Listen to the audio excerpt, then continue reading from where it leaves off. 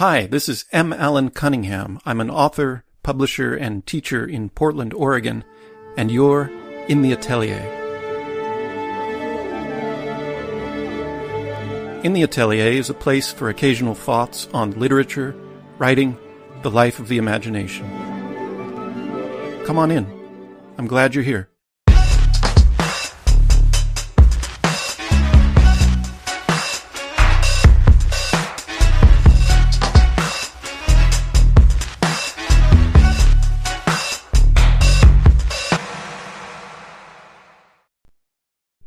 Today's installment, an episode from Thoreau's Leaves, our sibling podcast.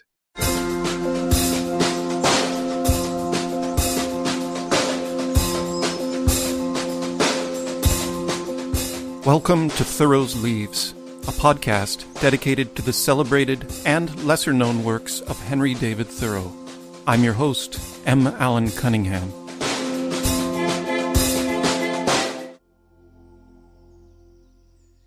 Loon Checkers, from the chapter Brute Neighbors in Walden.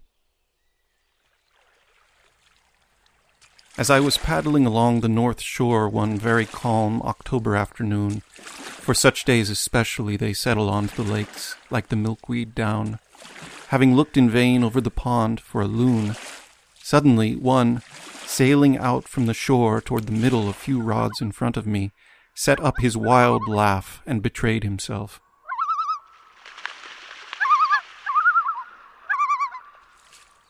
I pursued with a paddle, and he dived, but when he came up I was nearer than before. He dived again, but I miscalculated the direction he would take, and we were 50 rods apart when he came to the surface this time, for I had helped to widen the interval. And again he laughed long and loud, and with more reason than before.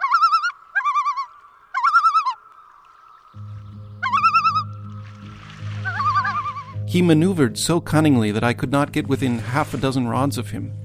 Each time, when he came to the surface, turning his head this way and that, he coolly surveyed the water and the land, and apparently chose his course so that he might come up where there was the widest expanse of water and at the greatest distance from the boat. It was surprising how quickly he made up his mind and put his resolve into execution. He led me at once to the widest part of the pond, and could not be driven from it.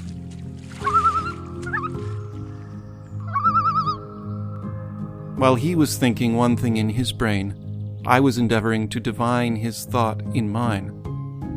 It was a pretty game, played on the smooth surface of the pond, a man against a loon. Suddenly your adversary's checker disappears beneath the board, and the problem is to place yours nearest to where his will appear again. Sometimes he would come up unexpectedly on the opposite side of me, having apparently passed directly under the boat.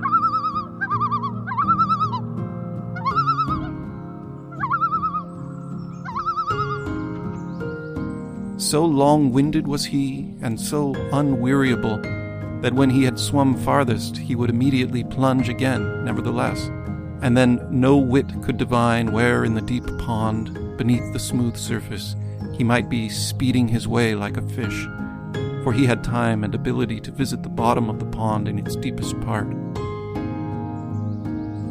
It is said that loons have been caught in the New York lakes 80 feet beneath the surface, with hooks set for trout, though Walden is deeper than that. How surprised must the fishes be to see this ungainly visitor from another sphere speeding his way amid their schools. Yet he appeared to know his course as surely under the water as on the surface, and swam much faster there. Once or twice I saw a ripple where he approached the surface, just put his head out to reconnoiter, and instantly dived again. I found that it was as well for me to rest on my oars and wait his reappearing, as to endeavor to calculate where he would rise. For again and again, when I was straining my eyes over the surface one way, I would suddenly be startled by his unearthly laugh behind me.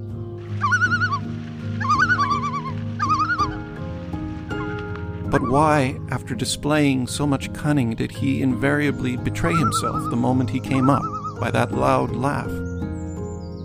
Did not his white breast enough betray him? He was indeed a silly loon, I thought. I could commonly hear the plash of the water when he came up, and so also detected him. But after an hour, he seemed as fresh as ever, dived as willingly, and swam yet farther than at first. It was surprising to see how serenely he sailed off with unruffled breast when he came to the surface, doing all the work with his webbed feet beneath. His usual note was this demoniac laughter, yet somewhat like that of a waterfowl. But occasionally, when he had balked me most successfully and come up a long way off, he uttered a long-drawn, unearthly howl, probably more like that of a wolf than any bird, as when a beast puts his muzzle to the ground and deliberately howls. This was his looning, perhaps the wildest sound that is ever heard here, making the woods ring far and wide. I concluded that he laughed in derision of my efforts, confident of his own resources. Though the sky was by this time overcast, the pond was so smooth that I could see where he broke the surface when I did not hear him. His white breast, the stillness of the air, and the smoothness of the water were all against him. At length, having come up 50 rods off, he uttered one of those prolonged howls, as if calling on the god of loons to aid him. And immediately there came a wind from the east and rippled the surface, and filled the whole air with misty rain. And I was impressed, as if it were the prayer of the loon answered, and his god was angry with me. And so I left him disappearing far away on the tumultuous surface.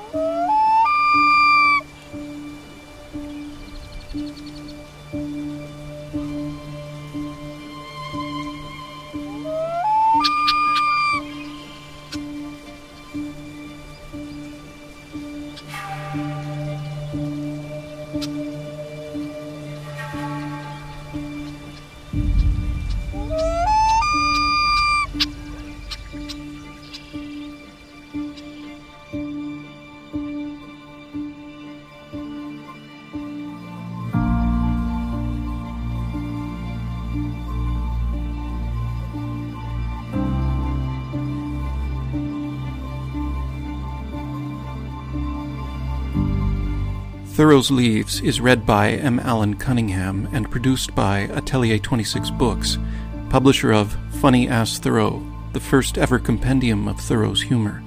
Visit us at atelier26books.com. You can support this podcast at anchor.fm/Thoreau's Leaves.